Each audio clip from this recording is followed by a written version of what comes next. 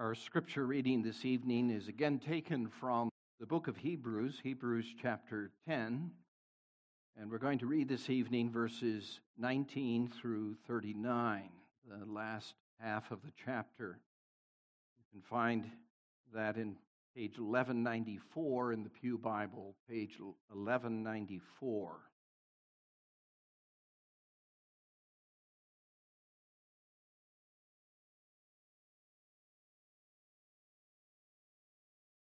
We considered this morning verses 19 through 22 in particular, and this evening our attention will be focused on verses 22 through 25.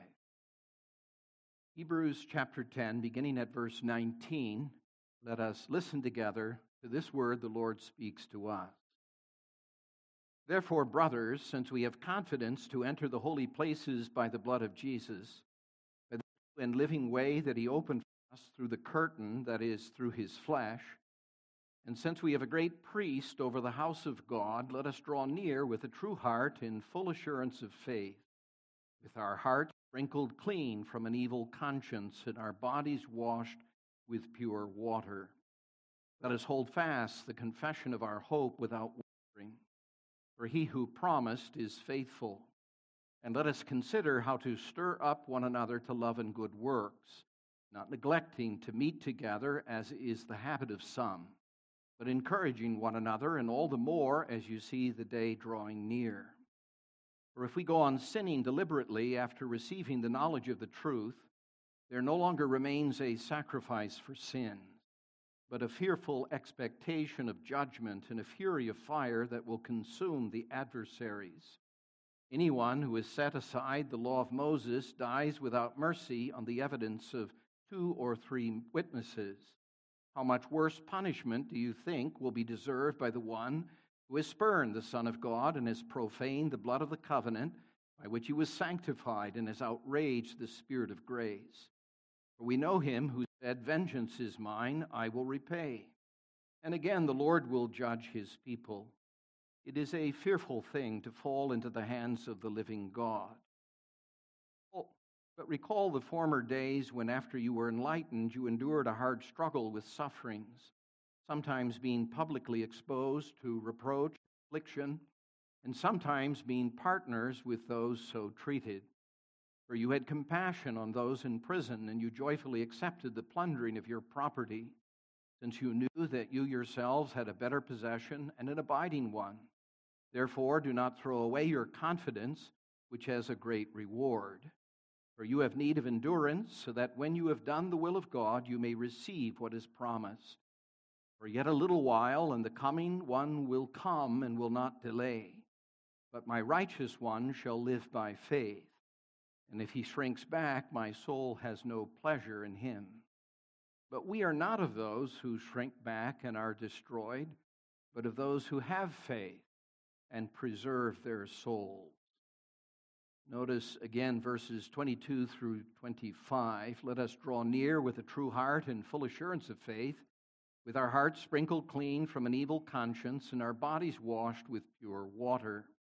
Let us hold fast the confession of our hope without wavering, for he who promised is faithful. And let us consider how to stir up one another to love and good works, not neglecting together, as is the habit of some, encouraging one another, and all the more as you see the day drawing near. May the Lord bless this reading and our hearing of his word this evening. But we'll have to wait just a moment.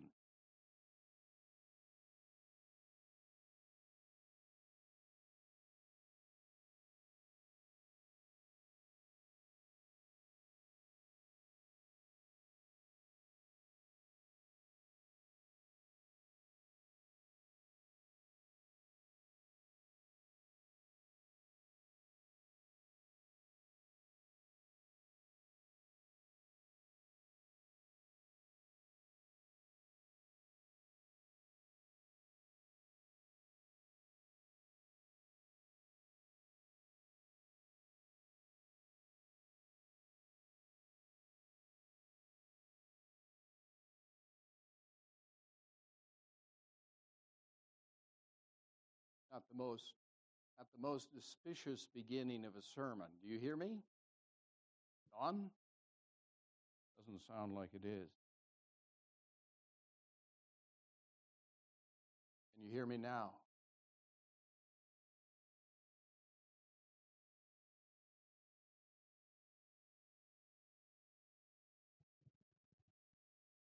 Can you hear me now?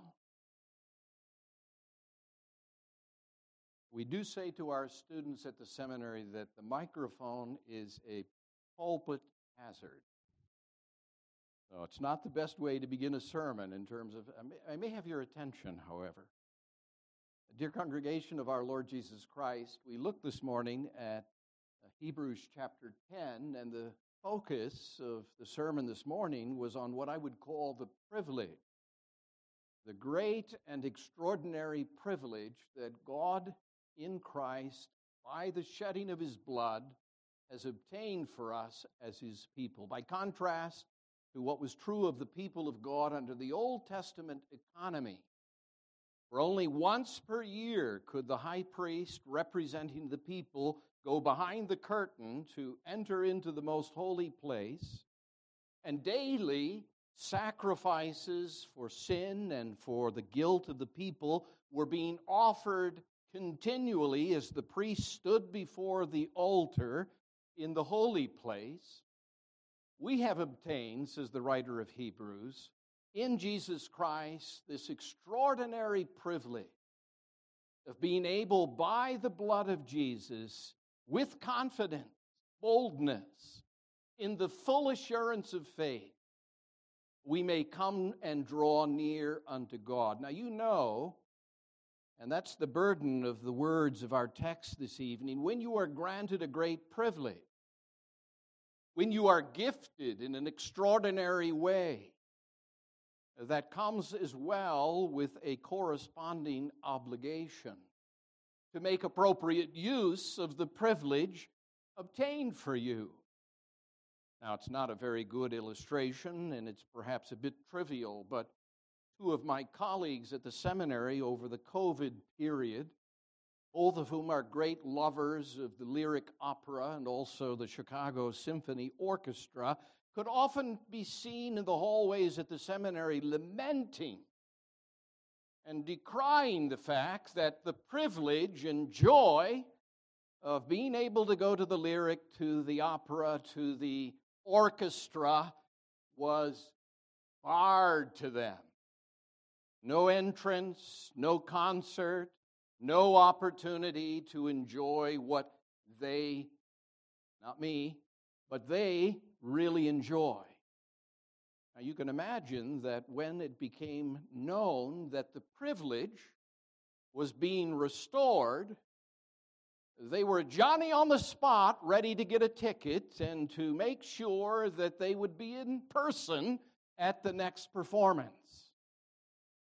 Now, in a far more profound way, the author of Hebrews says, if by the blood of Jesus, God has in Christ obtained for you this surpassing privilege of being able, like a little child, to run with confidence into God's presence, knowing that the way has been made open to you.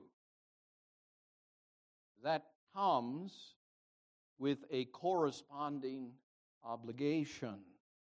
And so as we look at this passage this evening and consider that obligation that is ours to draw near to God with a true heart and full assurance of faith, I would have you notice three things in the passage. First of all, this.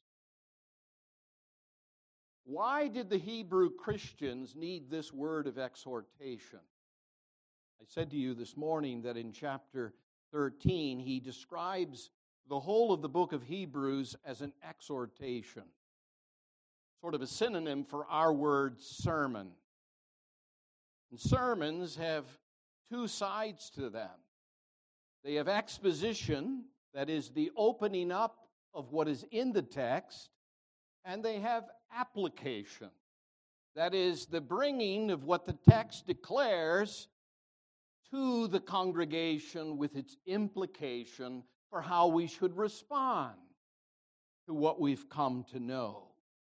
And that's true also for the author of Hebrews. He spends all the time that he spends on setting forth the glory of the work of Christ as our mediator and what he's accomplished for us by his blood, out of a concern, knowing the congregation to whom he brings this exhortation, their desperate need of it.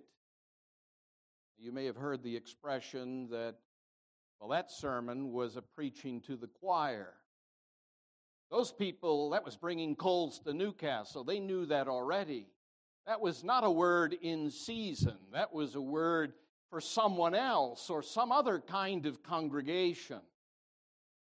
But the preacher, the author of Hebrews, under the inspiration of the Holy Spirit, he knows his congregation, his friends in the vicinity of Rome. He knows their need. He knows, for example, as we were reading through chapter 10, I trust you noticed that at verse 32. He recalls the former days when the congregation in the shadow of Rome, we're told in the 13th chapter, to greet the friends in Italy, suggesting that this Hebrew Christian congregation was probably either in the city of Rome or in the vicinity of Rome. He says, I recall the former days when after you were first enlightened, that is, when the gospel word first came to you concerning the Lord Jesus Christ and his work as our mediator. When it came to you, you endured a hard struggle with suffering, sometimes being publicly exposed to reproach and affliction, sometimes being partners with those so treated. Apparently, it wasn't a popular thing to confess the name of the Lord Jesus Christ in Rome. They were mocked. They were persecuted. They were harassed. Some of them were even imprisoned, as he implies in verse 34. For you had compassion on those in prison. And those in prison here are not just any prisoners. They're likely to have been members who, like them, profess the name of the Lord Jesus Christ. You had compassion on them, and you joyfully accepted, this is rather remarkable, the plundering of your property, since you knew that you yourselves had a better possession and an abiding one. Now just think about that for a moment. To profess the name of the Lord Jesus Christ and the gospel of Christ cost the church of these Hebrew Christians from the very beginning quite a bit. Didn't make them popular. It didn't make them prosperous. As a matter of fact, many of them were dispossessed. Their property was seized. They were cast into prison. But he says, I recall that you took it in the confidence that though dispossessed, though persecuted, though harassed, you had in Christ a better possession. You were looking, as he says elsewhere in Hebrews, for a new and a better country. You knew you had an inheritance in Christ that was imperishable, that would be kept for you and you for it. So he tells them, I'm mindful, I'm aware of what once was the case. But he also notes that as a pastor, he has a concern, a preacher's concern, that under the circumstances they were now facing and would likely face in the imminent future, notice the language, you may have wondered why he ends at verse 25, with encouraging one another, and all the more as you see the day approaching. Some commentators suggest that the day approaching there may not be the coming again of the Lord Jesus Christ, but it might be a day of even greater persecution. Elsewhere in the book of Hebrews, he even uses the language, you have not yet suffered what? To the point of martyrdom, the shedding of blood. All of this is to say that he knows this is a congregation that had begun well. They had received the good message of the gospel initially with great joy, and they had stood fast in a season of testing. But what about now? What about as they go forward? One of the striking things about the book of Hebrews is that it continually underscores the fact that the Christian life is not, if I may use the analogy, a 100-yard dash. If you've ever watched the Olympics, and if you turn away from your television set, you're going to miss the 100-yard dash. It only takes round about 10 seconds, and it's all over. That's it. Done. Finished. In a nanosecond. But not so a marathon. That takes several hours, or at least 2+ hours if you're an Olympic standard marathon runner. Well, the Christian life, he suggests again and again in this passage, is like a race that requires, and he uses that word also in chapter 10, endurance in the course upon which God's people have embarked. Probably the reason, if you were to look at chapter 12, in the very familiar words at the beginning of the chapter, he uses this language, since we are surrounded by so great a cloud of witnesses, let us also lay aside every weight. You just pause there and ask the question, if you're going to run the marathon, do you weight yourself down with heavy weights wrapped around your legs, like some people do when they're running in the neighborhood, when they're trying to get good exercise? No, you remove, you set aside, you put away every weight that hinders you in the running of the race. Let us also lay aside every weight and sin which clings so closely. And let us run with endurance the race that is set before us. And then these very familiar words, looking to Jesus, the founder and perfecter of our faith, who for the joy that was set before him endured the cross, despising the shame, and is seated at the right hand of the throne of God. Now, the point I'm making, congregation, is this preacher, the author of Hebrews, when he speaks as he does of the great privilege that has been obtained for them by the blood of Jesus, he witnesses and takes note of the fact that there were among them some apparently who gave the impression that they would not stand fast, nor would they endure, would they continue to the end. Anyone who's ever run a race knows that it matters not how quickly you get out of the gate. What ultimately matters is that you finish the race.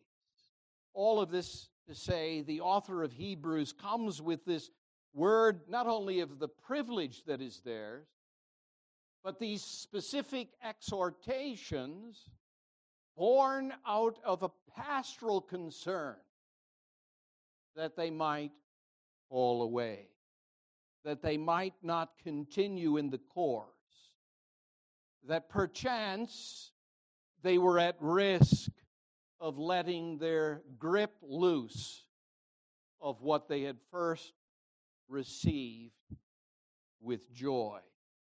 And so that brings me to the second thing. Not that he's speaking to the need that he sees in the congregation, the occasion for his word of exhortation, but the specific exhortations themselves.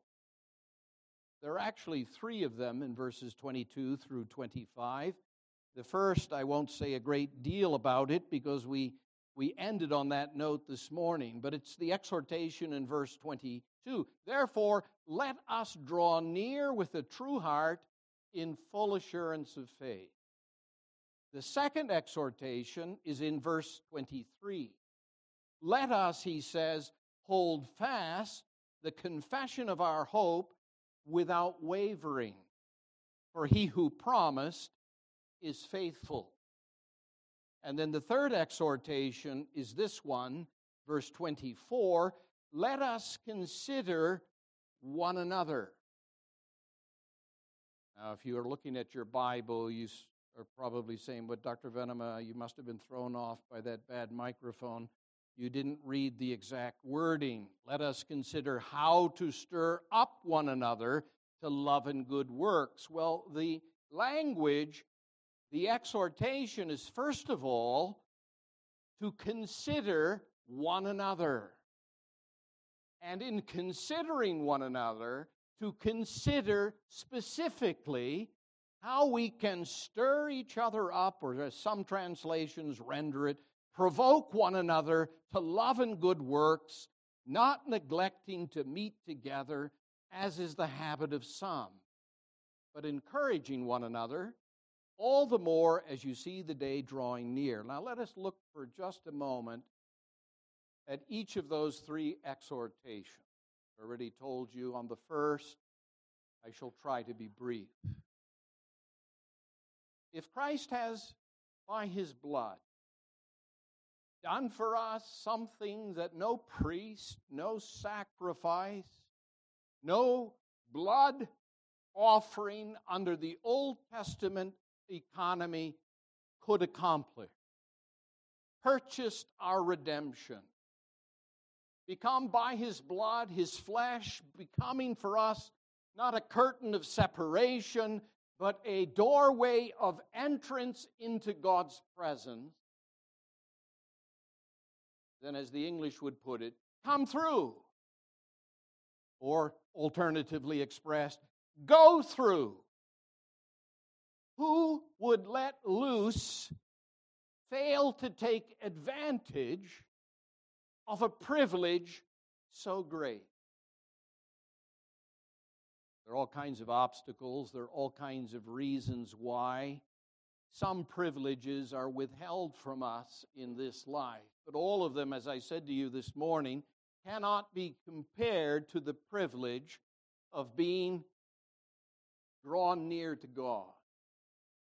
So whenever opportunity presents itself, whether in worship, whether in a gathering of God's people for prayer and Bible study, in every occasion and circumstance, whether on the Lord's Day or any day, this priceless privilege, lay hold of it, seize it, make use of it, draw near unto God. There's no privilege given among men greater than that privilege. But then the second exhortation, more directly to the point in terms of what I've told you about the congregation of these Hebrew Christians, let us hold fast. The language is strong. Sometimes when you shake people's hand as they exit the sanctuary, you get a kind of a limp hand. Oh, don't mean to embarrass anyone. They don't take a very firm grip. Sometimes, unhappily, the grip is too firm, and you want to say, ouch. But the language here is very concrete. Lay hold of, hold fast, cling to, do so without wavering, without letting loose. Keep a firm grip on the hope that has been given to you in Christ, for the Lord our God, he who promised, is faithful. Now that language actually harkens back to language that was used earlier in this epistle. In chapter 6, verse 19, the author of Hebrews has spoken in this way. He says, we have this hope as an anchor for the soul. Kind of a striking image. A boat or a ship upon the sea, when it throws out the anchor, it wants that anchor to grip something solid and something firm so that the boat doesn't drift away, and perhaps, God forbid, hit the rocks and be sunk. Well, we, says the author of Hebrews, in Christ, by his blood, have been given a hope that is an anchor for the soul, firm and secure. It enters this hope into the inner sanctuary behind the curtain. Now think about that language in terms of our text. Who has entered for us behind the curtain into the very presence of God himself, seated at the right hand of the Majesty on high? The hope of which the author of Hebrews is speaking when he says, let us hold fast the confession of the hope, is that hope that is born out of the reality of Jesus Christ, who is our hope, to whom and by whom we are anchored. Matter of fact, in chapter 6, he says that hope is founded upon a promise that has a double, you might say, strength. God who is immutable, God who is unchanging, who need not swear by anything other than by himself, because what could he swear by that would be more certain and immutably true than himself? Yet he says God swore an oath to Abraham and to all of God's people in Abraham and made a promise that was confirmed by his condescension in giving to us this hope that is our Lord Jesus Christ. The point of it all is to say, if Christ has gone before us through the curtain, and he embodies our hope, having obtained by his blood access and entrance into the presence of God,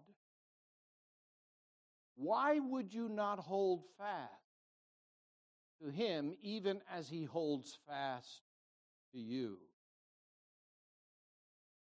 When somebody has something that's precious to them, they're not going to let you strip it from their clenched fist. Am I right? You ever had a little tussle when you were a child with a brother or a sister who said, it's mine, and it's not yours? And they clenched it with the firmest possible grip. Well, you understand what the author of Hebrews is here saying.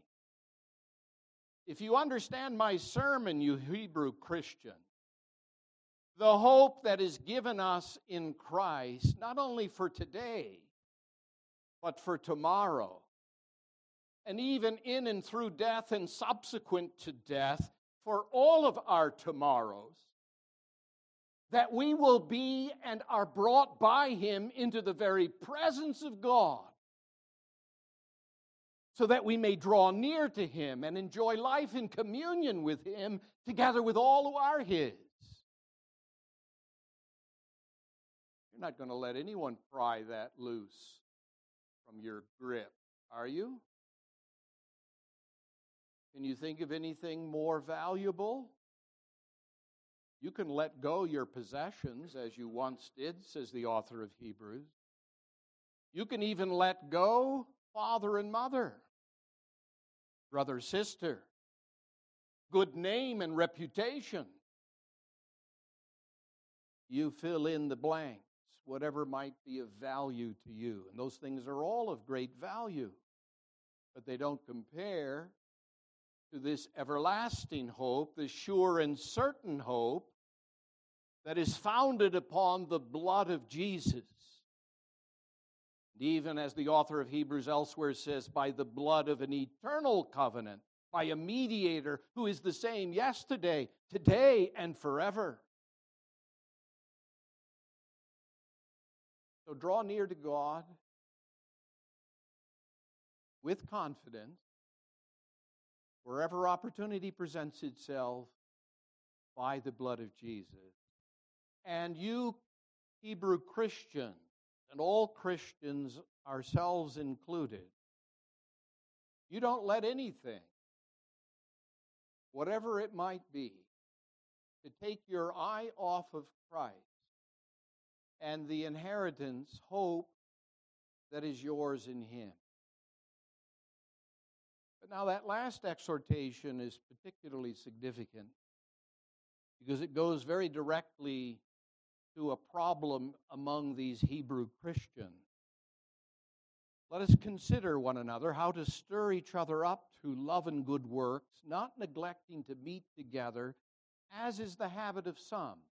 Now, when I was a boy, when I read this text, I always thought the language, as is the habit of some, referred immediately to the meeting together. Well, as a matter of fact, it refers to the neglecting to meet together, as is becoming the habit of some of you. In other words, they had the same problem in the church in Rome among these Hebrew Christians that we always face in the church of the Lord Jesus Christ. It's far more difficult to continue to meet together. Actually, the word he uses here is a very striking word. It's the word synagoguing. It harkens back to their Jewish, as among the children of Israel, practice of gathering, synagoguing, assembling together on the Sabbath day. So don't neglect or fall into a pattern, an ethos, a habit of not meeting together, neglecting to do so. Because don't you know that the purpose of such assemblies is not only to give praise to God, but for the people of God to be encouraged and to encourage one another in love and good works. Now, here I have an analogy. I don't know whether I'm speaking tonight to parents who ever had a child, as I did, 2 of them, who ran in the cross-country meets and were on the cross-country track. Have you ever been to a cross-country meet? Pretty interesting. You got to work almost as hard as the runner because you have to meet them along the way. It's a long run, up and down, roundabout, up the hill, down the hill, across the water, all kinds of obstacles along the way. And along the way, you meet them. And what do? Exactly what the writer of Hebrews says. You provoke them. It's a strong word, paroxysm. It was what Barnabas and Paul did when they had a disagreement. It was a paroxysm. It's like taking someone by the scruff of the neck and saying, come on, man, don't give up. Continue to race. Carry on. Finish the course. I don't know whether you've thought about worship that way on the Lord's Day, the ministry of the Word of God, the assembly of God's people, the fellowship that we have together. It's crucial to our being encouraged in this long race that is the Christian life. And if you're going to finish the race, then you must not neglect to meet together. Because if you do, you will not be able to provoke and encourage one another to finish the course.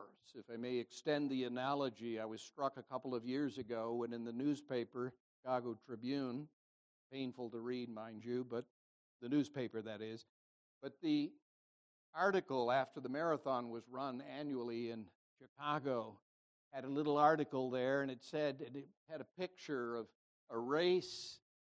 At the finish line after the 26.5 miles, there was a runner who had collapsed in the middle of the street. And 2 men in blue mind you, two men in blue, came alongside this runner, and each of them took an arm and lifted the runner up and brought the runner across the finish line. Now, isn't that a beautiful image of what you and I mean to each other when we assemble together, and by the preacher's ministry of the word and by our community together, we stir one another up to love and good works. And when we see someone straggling, someone getting off course, someone faltering in the race, we encourage them. We do whatever we can to lift them up, to point them in the direction that they need to go. Encouraging one another, says the author, and all the more as you see the day approaching. You wouldn't want, if this day approaching is the ultimate coming of the Lord Jesus Christ, be a day where you would be found not in the course on which you apparently once embarked. You know, the beautiful thing about this chapter is that it ends on a high note, because the God who is faithful, whose promises in Christ are yes and amen, we know that in Him we are not of those, says the author of Hebrews, who shrink back and are destroyed. But we are those who have faith and preserve their souls, because their souls are preserved.